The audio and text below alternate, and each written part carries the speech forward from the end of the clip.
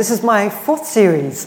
There was the body. You can find them all online. There was the body. There was evil women. There was sex.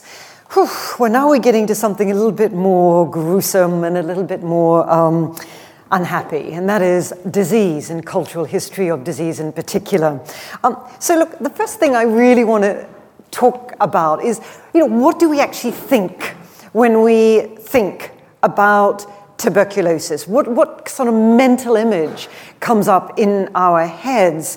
If we are thinking about the 19th century, we might imagine an emaciated white male artist coughing up blood on a white pillowcase, and as he presses his handkerchief to his fevered brow, his eyes are burning with creative genius. If we fast forward 50 years, however, we have a very different image of tuberculosis. Perhaps an impoverished white female mill worker, perhaps, lying on a cheap metal-framed bed in a bare room, or perhaps in a consumptive ward in a sanatorium. Today, what do we imagine today? Well, maybe we might imagine or visualize an HIV-positive young black man or woman eking out a living in South Africa or Haitian shanty towns. After all, since the 1980s, when International Health Organization judged TB to be a global epidemic, scientists have been aware of the comorbidity between tuberculosis and HIV. Being infected by HIV makes a person vulnerable to TB. Having TB can activate HIV. 40 years before the announcement of a global epidemic, it was assumed that TB would eventually be relegated to history. But of course, drug-resistant strains has meant that it remains endemic in many societies. 1961, World Health Organization found that one-fifth of TB cases in Kenya were drug-resistant, largely due to ineffective health communication, which meant that sufferers often failed to complete the full course of treatment. Today, 1 in every 3 people globally are infected. TB is responsible for 1 in 4 preventable deaths. I think it's a testament to the skewed priorities of current global capitalism that 1 in 5 TB patients today around the world have access, only 1 in 5, have access to effective public health programs. Many public health experts, in fact, argue that deaths from TB are one of the most reliable indexes for or of human well-being and societal equality. Something must, I think, be desperately wrong. So I guess what I'm going to do in today's talk, but also in the whole series, is ask, well, what kind of cultural history of disease, in this case TB, contribute to debates today?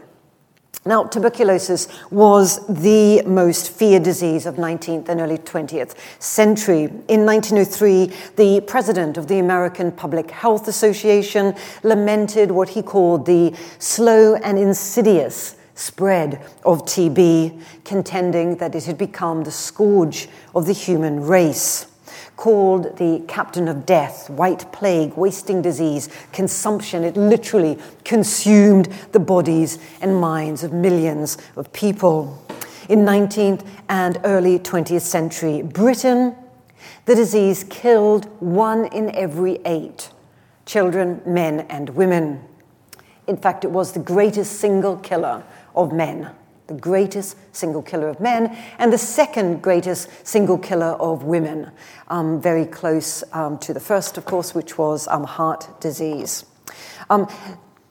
These statistics, we know, are colossal underestimates Such was the stigma of being labelled a consumptive that sufferers routinely sought to hide or deny their symptoms in front of other people. Now, this cultural, so it's no wonder, in other words, that there's a cultural obsession with this disease, and we see it in numerous plays, poems, novels, songs. Anyone here knows the wonderful song Victoria Spivy's classic TB Blues, 1927.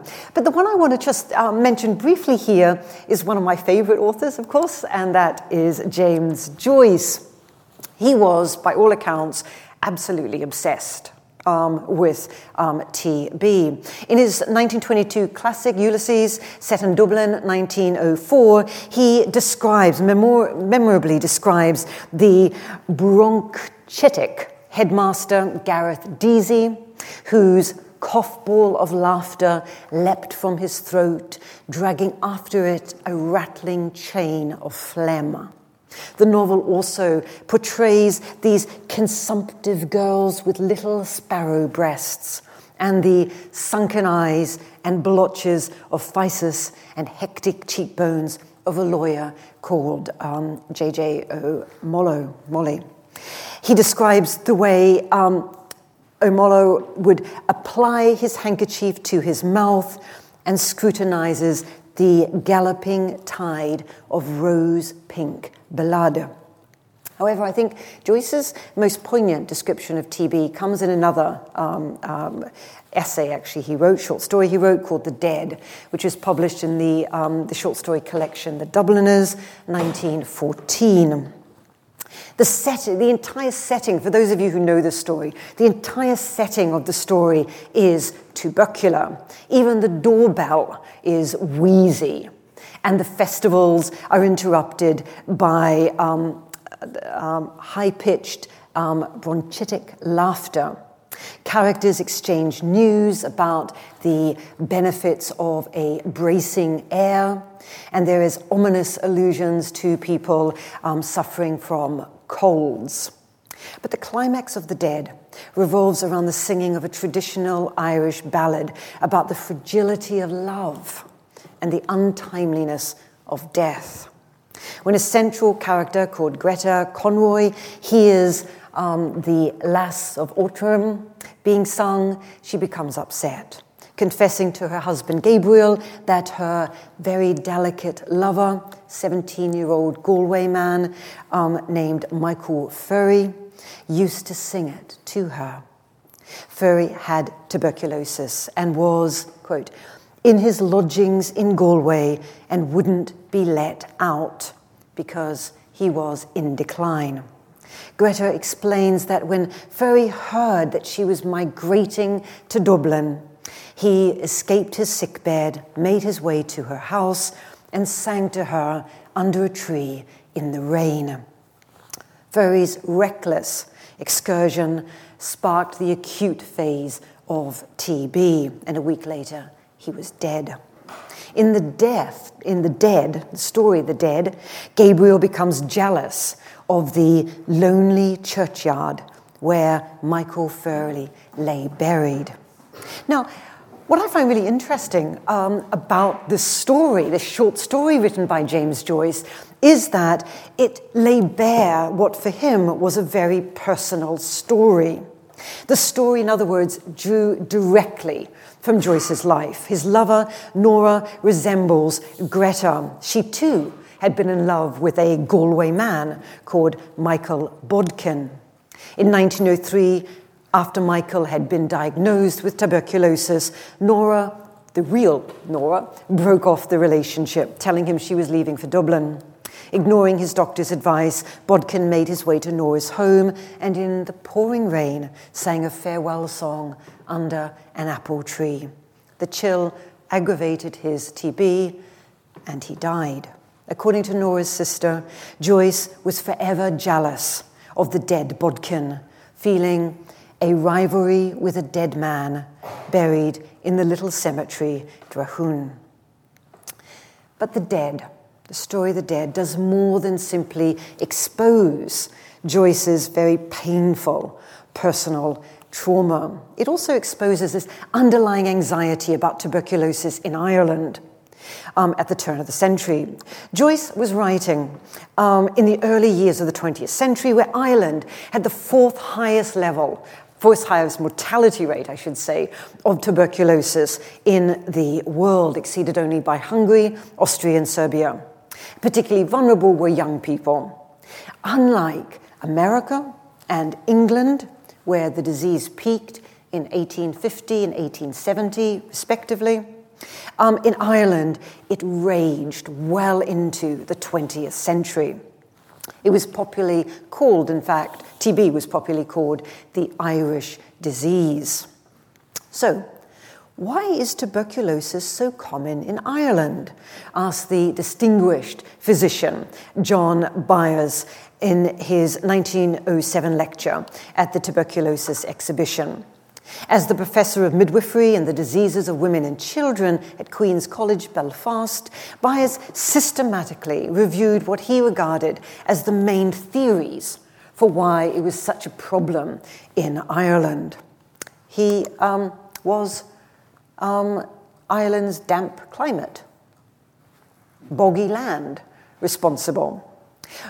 Could high levels of immigration make a difference, since strong, healthy citizens left, leaving behind a physically inferior population, a race of weaklings who propagate weaklings, all very susceptible to phthisis? Or did the Irish race itself provide what Byers called a fertile soil upon which this could grow? Although Byers agreed that these explanations, these ones here, did have some explanation, had some merits, he maintained that they were in fact inadequate. Instead, no surprise here, he blamed the Irish themselves. Their lack of education about sanitation, nutrition, and housing had left them unable to grapple with the White Plague. Byers chastised his fellow Irish men and particularly women, for their excessive use of alcohol and increased use of tea and white household bread instead of the old porridge and buttermilk. Children, he argued, were being fed infected meat. In fact, he estimates that 30% of cows in Ireland had tuberculosis. He's probably right about that, by the way. Adults, he wrote, possessed unsanitary habits which, when combined with crowded accommodation, poor ventilation, helped spread TB. Furthermore, unlike the rest of the UK, infected Irish patients had limited access to segregated housing. And Byers urged the government to impose compulsory notification of TB, establish sanatoriums, inspect abattoirs, and promote public education, particularly of our mothers and our wives and our sisters in temperance, cleanliness, and sanitation. Now, as we'll see throughout this whole series of talks on the cultural history of disease, sick people, including females, or particularly, I should say, females and minoritized people, were routinely blamed for their own afflictions. Now, Byers was writing at a particular time, 1907, a particular place, Ireland. However, knowledge of this disease has a very long history. It goes back, in fact, to ancient times. Archaeologists have found evidence of the disease in 5800 BCE in Europe and 4500 BCE in the Near East. The forms of disfigurement typical of TB appears in ancient art. One of the earliest descriptions of the disease can be found in the writings of Hippocrates, he was the one who actually called it phthisis, from the Greek word meaning to decay and waste away. It was Aristotle who observed that phthisis was contagious, as did Galen in the 2nd century. Benjamin Rush, to move forward, and he was the one who argued that the contagious properties were not due to the occult, but were carried through the air. So a very important sort of medical distinction here in the late 17th century. Benjamin Rush, the greatest physician, American physician, I should say, in the early years of the Republic, believed that TB was caused by a systemic underlying debility that weakened the serum or blood, causing hypersecretions from the bronchial vessels. According to Rush, a person's underlying weaknesses were the cause of this. So, in other words, the disease was, as he put it, ignited by puberty, humoral imbalances, and grief. The actual microorganism was not discovered until 1882, when Robert Koch christened it the bacillus. From that date onwards, scientists throughout the world dedicated their labors to investigating its properties and propensities. They were able to show that between 1/3 and 40% of TB patients expelled copious bacilli whenever they coughed, and that these bacilli could be ejected for up to 10 feet. The bacilli adhered to bedding, food, clothing, furniture, stuck to hands and the faces of people around the inflicted person. As Koch lamented, bacilli were scattered everywhere with ease. Its main symptoms: coughing up blood, fever, weight loss, night sweats, facial pallor. It could be chronic, with patients surviving, in fact, for decades, or it could be galloping, resulting in an agonizing death. But the disease named tuberculosis was not just the bacillus. It has become a truism to suggest that TB is a social disease. Now, of course, this is not, obviously, to deny that respiratory TB is an infectious bacterial disease caused by Mycobacterium tuberculosis, MTB. But culture gives meaning to nature.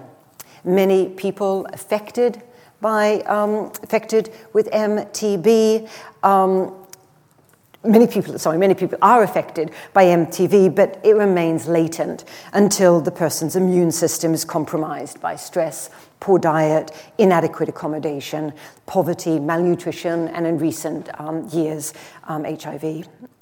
In other words, MTB is a necessary but not sufficient cause of the illness.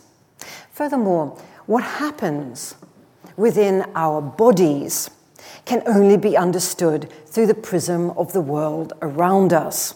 The language used to refer to the diseases, to any diseases, affects people's responses to it. As the name suggests, phthisis, wasting disease, decline, consumption, the white plague, the captain of death, or tuberculosis, for example, as those names change, so do the meanings attached to being ill. Culture, not nature, determines how people feel and act. For example, in the shift from being labeled a consumptive to becoming tubercular, patients shifted their emphasis from the disease's effects on their bodies, consuming it, to an invasion, the invasion of a bacteria requiring a war to destroy it. Rather than being seen as sort of these passive victims embracing their fate, they were supposed to physically as well as metaphorically fight, all guns blazing.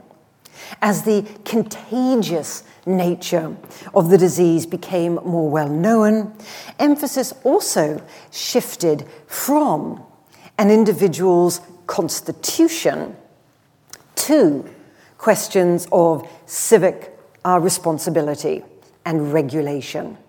An individual's constitution, and therefore his or her need for isolation, increasingly took second place to conducting a societal war against tuberculosis. As American professor of preventative medicine, Ms. Ellen Revel argues in a 1903 article in the Proceedings of the American Philosophical Society. By being a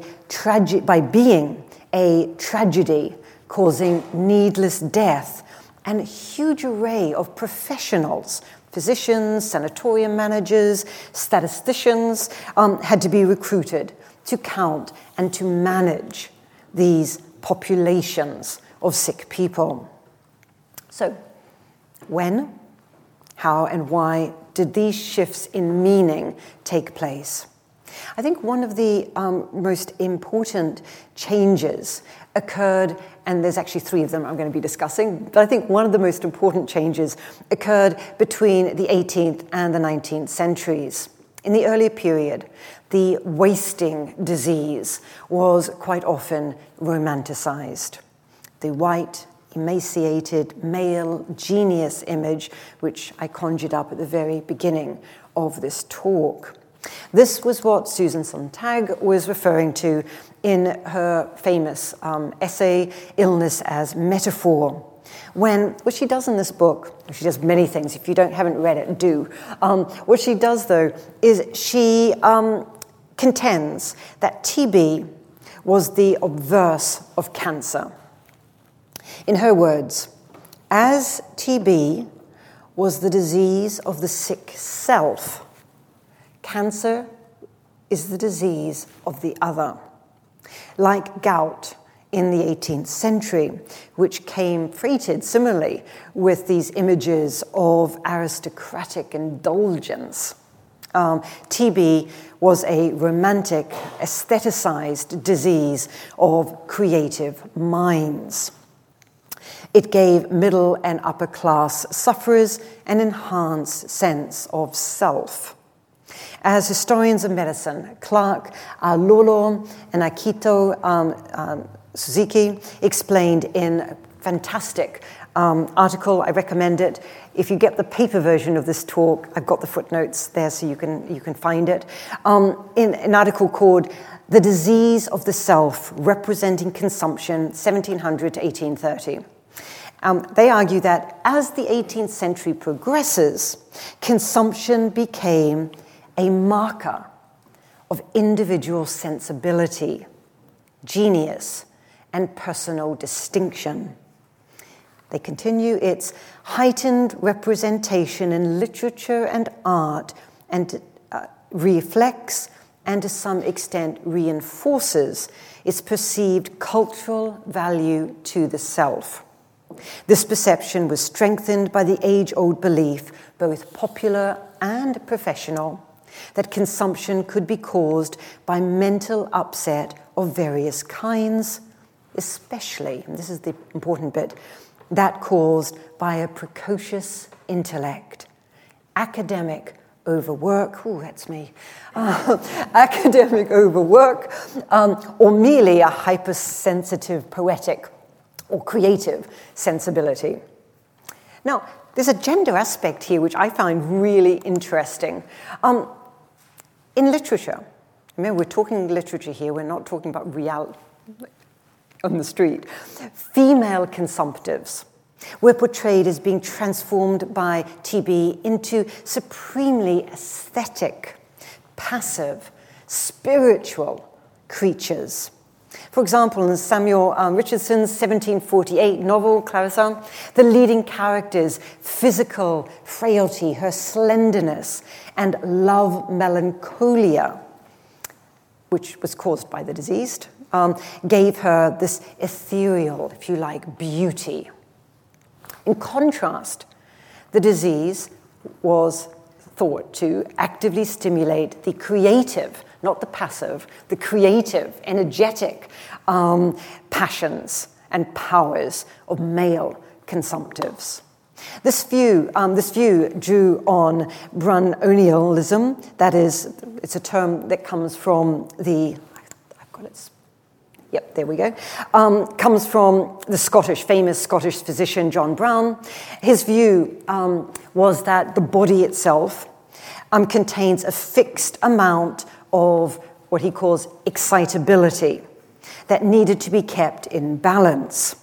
So, according to this view, tuberculosis overstimulated the body and brain, engendering forms of genius that could not be sustained.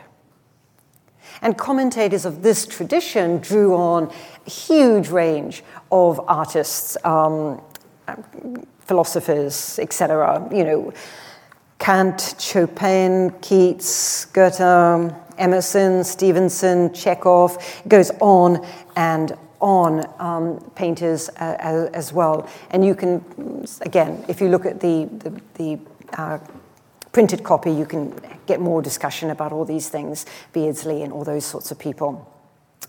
So this sort of fantasy of the consumptive as a person of exquisite taste and sensibility was so powerful that sufferers themselves would attempt to live and die according to that image. In the 1920s, the link between TB and enhanced artistic sensibilities was so entrenched. And this is a quote, by the way, I think it's just everyone uses it, so I don't know why I am.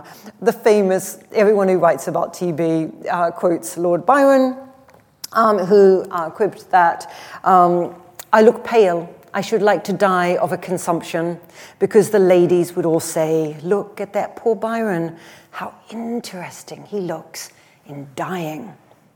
I don't think he looks like he's dying here.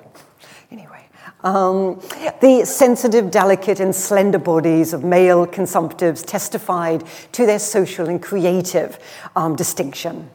Their deaths were dramatizations of their ability to transcend the hustle and bustle of vulgar, modern, industrial life. These sufferers, both male and female, were framed as invalids rather than patients. They were deserving of the support of their families and friends, as well as the veneration of their communities. This romanticized image of the consumptive did not last. Industrialization, urbanization, with their accompanying fears linked to the dangers of miasma. That is the belief that disease was caused by bad air, miasma.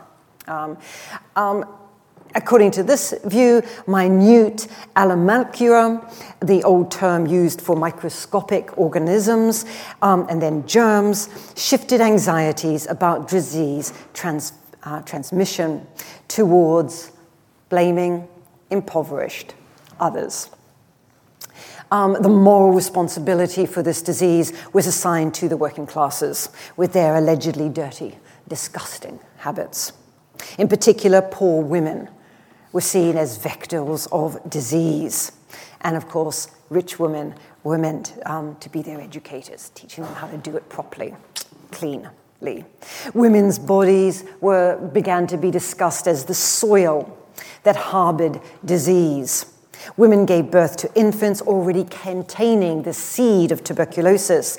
Their inept cooking of cheap cuts of meat, their purchase of cheap infected milk imperiled their families. Their unsanitary housekeeping spread risk to middle-class homes. Their promiscuity infected middle and upper-class family men who consorted with them in homes of vice. This was not only a gendered discourse, no surprise here as well, it was highly raced. As we've already seen in the 18th century, consumption was racialized as the disease of white creative types. But 19th century commentators increasingly linked the disease to minoritized ethnic groups. Medical and other experts in Los Angeles, for example, blamed Mexicans for spreading the disease, leading to calls for tighter border controls, rigorous medical checks, deporting repatriating as many as possible. And similar movements can be seen wherever we want to look in this period. Colonial white Australia filled a nativist rhetoric based on sort of this pure Australian. Post-war Britain, Asian immigrants targeted. The result was inadequate, highly damaging policies founded on racialized and racist agendas. A useful case study of this, I think, can be found by looking at responses to indigenous peoples in the US. These populations had extremely high levels of infection. According to some estimates, over half of Navajo had TB. An extremely low life expectancy. This caused, for example, 1940, the editors of the American Journal of Public Health to call TB a Indian massacre due to neglect to the extent which is truly a disgrace to the nation. So how did physicians at the time explain this? Well, they basically used three main theories: culture, virgin soil, racial weakness. And all three were linked to what they called blood quantum, that is the degree of Indian blood, in the sense that full bloods were more vulnerable than half-bloods, a completely spurious concept. Although epidemiological research from the 1930s had established that there was a link between poverty and TB, the idea that indigenous peoples were particularly susceptible to the disease due to cultural practices. For example, the Sioux people were chastised for pipe smoking and religious dances, and that their bodies had were somehow more primitive. And these views have a very, very long life. The Reverend D.A. Sanford promoted a particularly racist indictment of Indian idleness and vice in an article called "What is Killing Our Indians?" 1901, published in the ironically named The Indian Friend. And what he does in this is actually say that explicitly it is Indian habits that are blameworthy. So the virgin soil theory is the second most influential explanation for the susceptibility of indigenous people to TB. According to this theory, indigenous Americans were vulnerable because until recent times they had limited exposure to the disease. So their immune systems were vulnerable. But as historian Christian McMillan points out, this virgin soil theory assumes this racialized body. Primitive people had to wait for their biology to catch up with civilization, and some caught up more quickly. Unfortunately, many historians, modern historians, echo these virgin soil arguments. This is a point being made by a really fantastic, I think, critical historian called David S. Jones, who argues that, in fact, there's little evidence that immune deficiencies were the cause of mass deaths. After all, TB was present in pre-colonial populations, and by the 19th century, when this theory becomes huge, the communities had long established relations or contact with Europeans. There was, in other words, no virgin soil. So why have virgin soil explanations been so pervasive, even to the present? Jones suggests that their popularity is due to three things. First, the elegance of immunological determinism. Second, reactions against economic determinism of Marxist traditions. And third, the ideological and psychological satisfactions of deflecting attention from the impact of colonialism to an innate, morally neutral biologism. So given such high levels of racism, classism, general misanthropy, it is hardly surprising that the stigma associated with being exposed as a consumptive was formidable, and not only for the person suffering the disease, but their entire family and their entire community. It was believed to be a disease of poverty and filth. In the words of Dr. Woodcock of the National Association for the Prevention of Tuberculosis, 1912, tuberculosis is in truth a coarse, common disease, bred in foul breath, in dirt, in squalor. The beautiful and the rich receive it from the unbeautiful poor. And I give lots more examples of this in the paper version if you want to have a look at it. Medical understandings of the transmission of the tubercle failed to dent the pervasive or widespread assumption that the disease was hereditary. This was why the stigma of the disease attached to the whole family. Physicians, the high levels of fear and the high levels of stigma made the disease ripe for unlicensed and often unscrupulous drug peddlers and health entrepreneurs. And my favorite one is one entrepreneur in the 1970s claimed that he was selling the same ointment that Mary Magdalene anointed the feet of Christ. No wonder he was selling it for £60 for a treatment. £60, by the way, is 30 days' wages for a skilled labourer.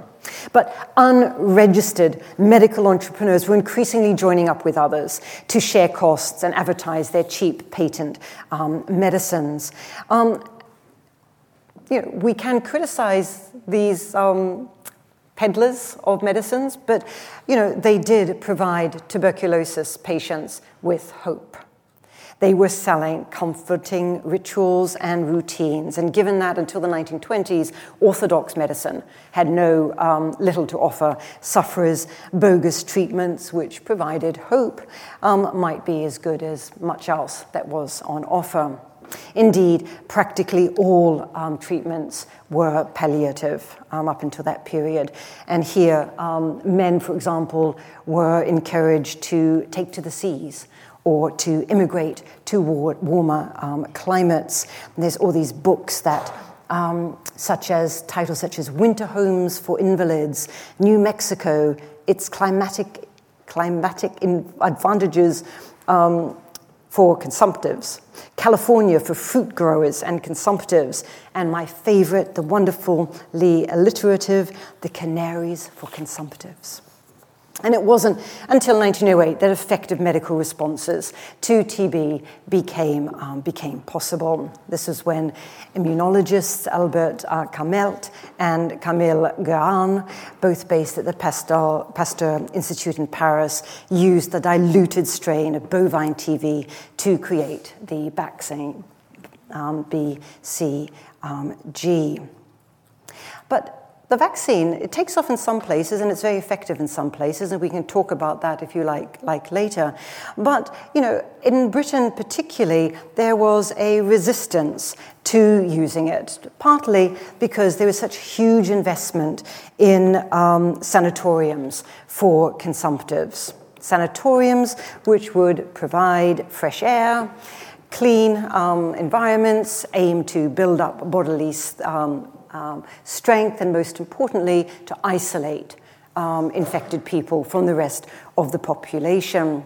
Some of them enforced rest and forbade risky activities, which I am told by a manager of one of these things that risky activities are reading and sex.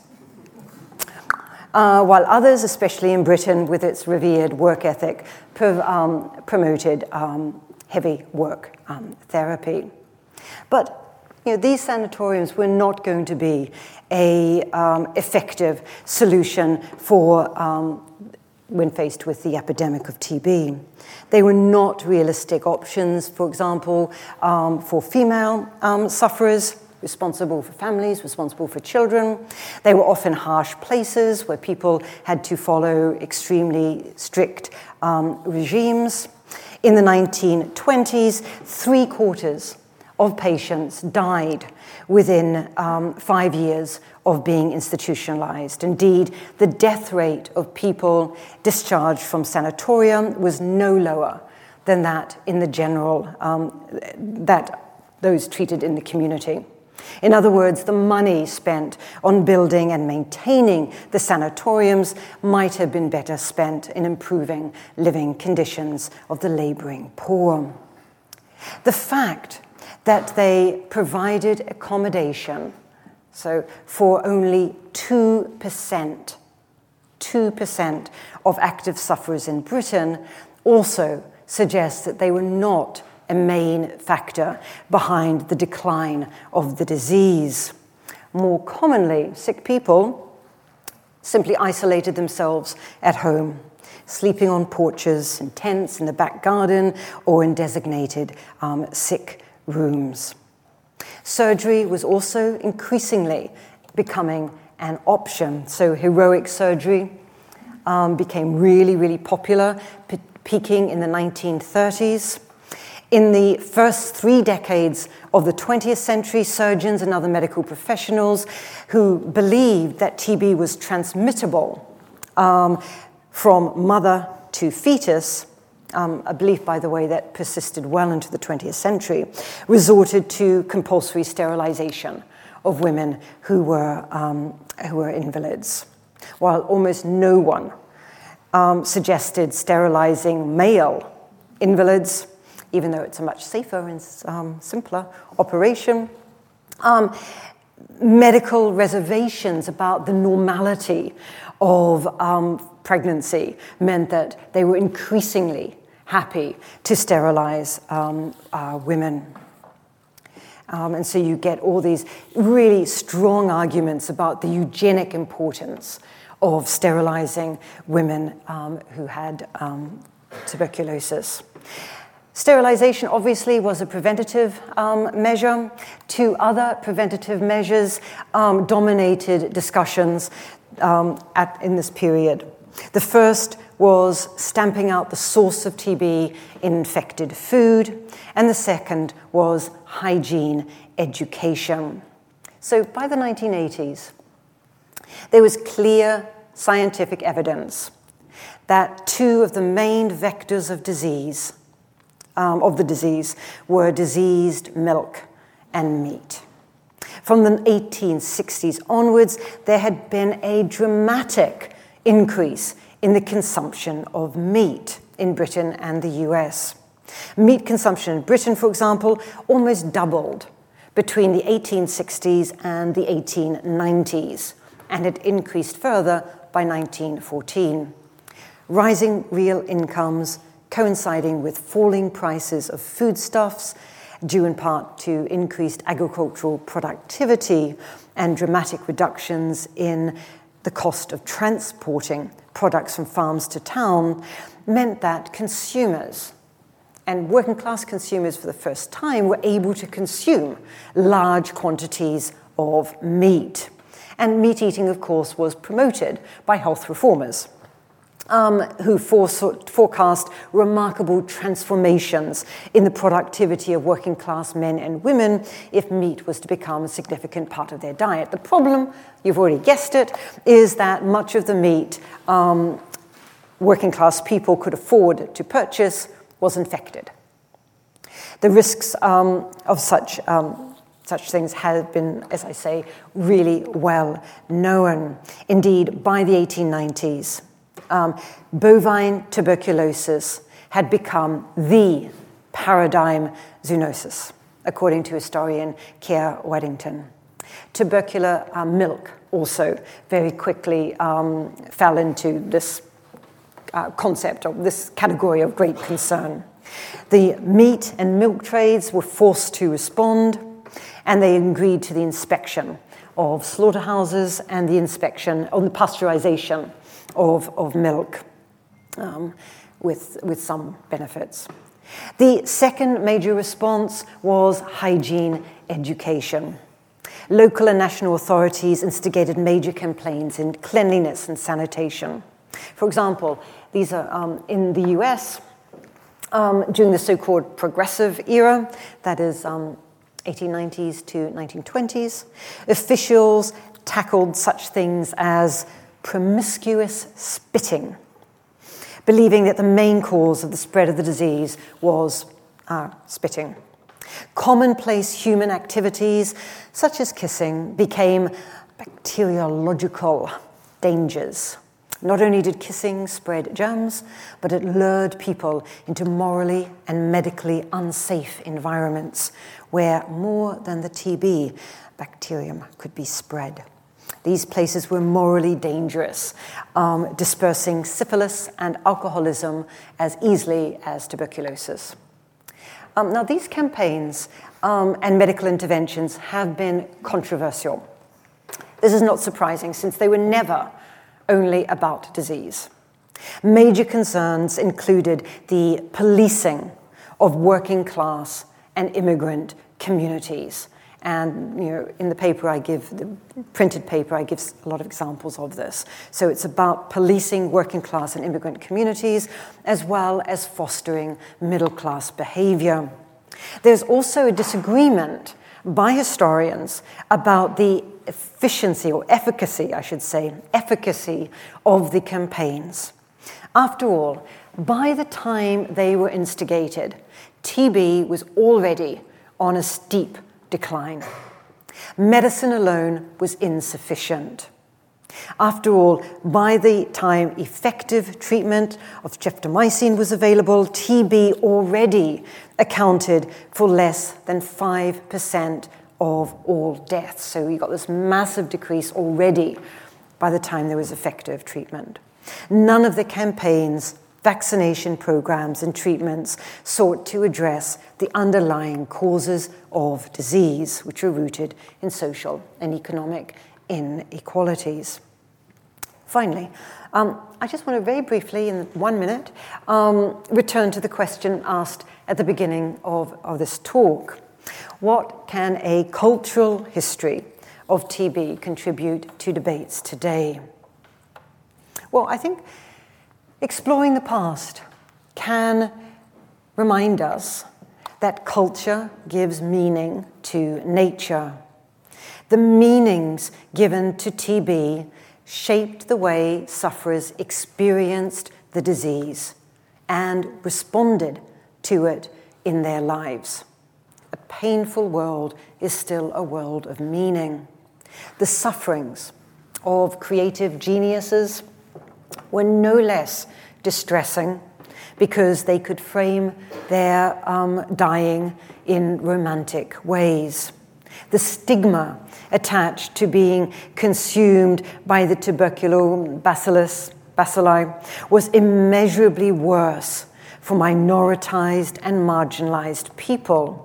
But they too sought ways of coping drawn from their specific times and places, their contexts.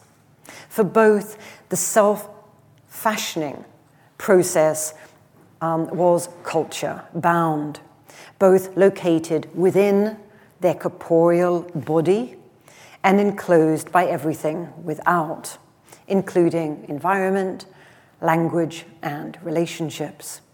History, I think, also helps by reminding us that controlling or eradicating disease is not simply a medical issue. It's about, we all know this, we've just gone through a pandemic, we're still in a pandemic. Okay, it's about politics, ideology, economics, or colonialist economic, in the case of TB, colonialist economic exploitation, population dislocation, gross levels of inequality. Solutions to suffering, in other words, must be made at macro levels. That is, attempts to reduce huge wealth disparities. But this requires a shift from disease to health. Are we prepared to make the financial, political, and cultural investments that it would be required in the case of tuberculosis today? Thank you.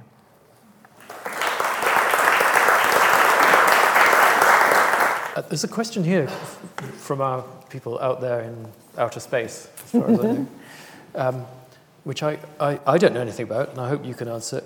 Could you comment please, on the TB work of Thomas Beddoes and Humphrey Davy. Yep. Thomas Beddoes and Humphrey Davy, their work is incredibly important because what they were trying to do is refocus attention on precisely the social and economic vectors that I think are so important when we look at the spread of TB and attitudes towards it. What's really important in what they do is attempting to take away that stigma, or attempting to take away that blameworthiness that is so common in all of this early literature that I'm talking about. And by taking away that stigma, actually improving communication between the public health officials and patients. Because one of the most difficult things in the contemporary period with tuberculosis is that people stop taking the drugs before it has had time to actually be long-term effective. And in the past, and indeed often today still, but certainly in the past, this was often framed in terms of, people just not obeying, people just not following the rules, people just being too lazy, being too tired, not being educated enough, all those sorts of explanations. So a shift from that to this shift, well, actually, what's it about is it's about poor communication by public health officials, as opposed to blaming people who are suffering these diseases. So that's why I think it's really important. We have major problems with governments, particularly current governments, believing in public health to some extent. Yeah. And the sort of creation of an enemy, which is associated with some of the cultural traditions that you've described, we can sort of see happening now with badgers being wiped out. Suddenly they become a target for whole community. Farmers think it's all coming from the badgers. Doctors not necessarily confirming that, certainly vets don't. So has that been a repeated pattern in the cultural history of TB? Yeah, it has very much. There is something reassuring for commentators. The commentators I'm dealing with here, of course, are all middle and upper class commentators, saying or identifying an enemy that then they can intervene into and do something about. I mean, that is a very reassuring, it's a very human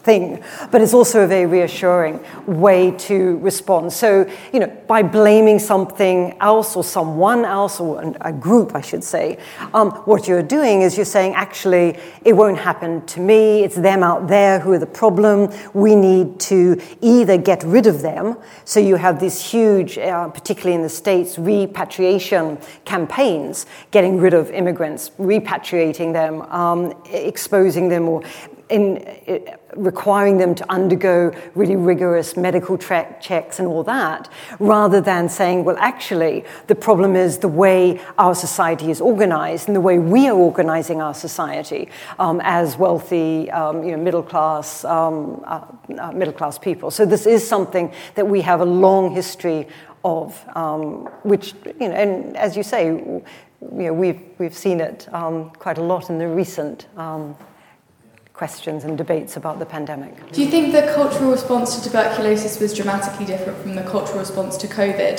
Do you think we've made any progress in how we respond to disease? I think if we're looking at any disease, it's important to focus on the specificities of a particular time period and a particular geographical location. So when you're talking about COVID, something very different is happening when you're talking about Britain and compared to when you're talking about China or when you're talking about continental India, for example. So, so my first kind of warning there is drawing direct parallels we ought to be really careful about, because if we want to know what's really happening, it's those specificities that can tell us what we're doing right and what we're doing wrong. That said, I do think that we can use history to reflect on, what they did that maybe wasn't as effective or more effective. We have the benefit of hindsight when we're looking at history. So we can look at history in terms of understanding different contexts. We can also look at history in terms of helping us explain why certain fundamental assumptions, sometimes prejudices, have survived, i.e. they have a long history, so it's not surprising that we see this happening. And finally, that we can get inspiration from what people did in the past to help needy sufferers. We can get inspiration for how patients themselves indeed understood their disease, worked within their communities. And this is why I published a book a few years ago called The History of called Pain, from prayer to painkillers. And one of the chief arguments there is actually some sufferers in the past responded in very community-positive ways to their suffering, and we ought to be looking at how they did that and thinking about that in terms of our own practices. Can I just ask you about something that you referred to in the beginning of the talk about the ratio of infected people to non-infected people before the pre-vaccination time? Regarding the completely rampant contagiousness of the disease, how is it, in your opinion, that people didn't catch the disease, even though they were predisposed to catching it by being in a community which had everything against them? Was it that they didn't perhaps have symptoms but did have the disease, or did they have a natural resistance? What's your opinion on that, please? Yeah, I mean, that's a really good question. You can be infected and not have any symptoms and it not affecting your life at all. And in fact, we know that a large number of people fit into that category. And this is because it's either because of specific immune issues with the individuals, but it's also because of these triggering factors. The disease can be latent within the body, and it is, and it can be triggered by various stress, for example, those sorts of issues. There's a number of really interesting scientists who actually say everyone was infected. It's just that not everyone presented with symptoms of this, and then died of it. And of course, you can live with it even with symptoms. You can live with it for decades. Most people didn't. There's galloping, forms of it, but there are these huge varieties in the way that the body responds to it, which are cultural, social, economic responses. Thank you. There was one thing you mentioned, and I wanted to further understand it. You made a comparison with cancer and TB. Can you explain that a little more, please? Yeah. Susan Santong's, it's a great essay. I mean, it's a classic in the field. Everyone who works in the field has read it and studied it. So her argument, and I do have a slight disagreement with her argument. Her argument, though, is that that in the 18th and early 19th century, cancer was believed to be the disease of the other. So in other words, cancer was the disease of other people out there, poor people, et cetera, racialized peoples, but that somehow and even when a middle or upper class person got cancer, it was seen as something alien to them that had come in from the outside. So it was an other. What she sees in TB in this period, in the early period, is that it was something that actually, rather than being externalized by people, by sufferers, was internalized as something that told them something about themselves. So it was a disease of self, which they could, and people who looked after them and their communities, could see as something that actually was a positive thing about their, for example, exquisite sensibilities, their creative genius, the disharmony within the body caused by an excess of genius, an excess of creativity. So that's the distinction that she makes. I think where she and I sort of part ways slightly is about questions about when that ends. And that's, I think, where we part. So that it's basically a historian thing. I think it ended much earlier than she does. But So, ladies and gentlemen, thank you very much for coming. And may we thank once again Professor Joanna Birk.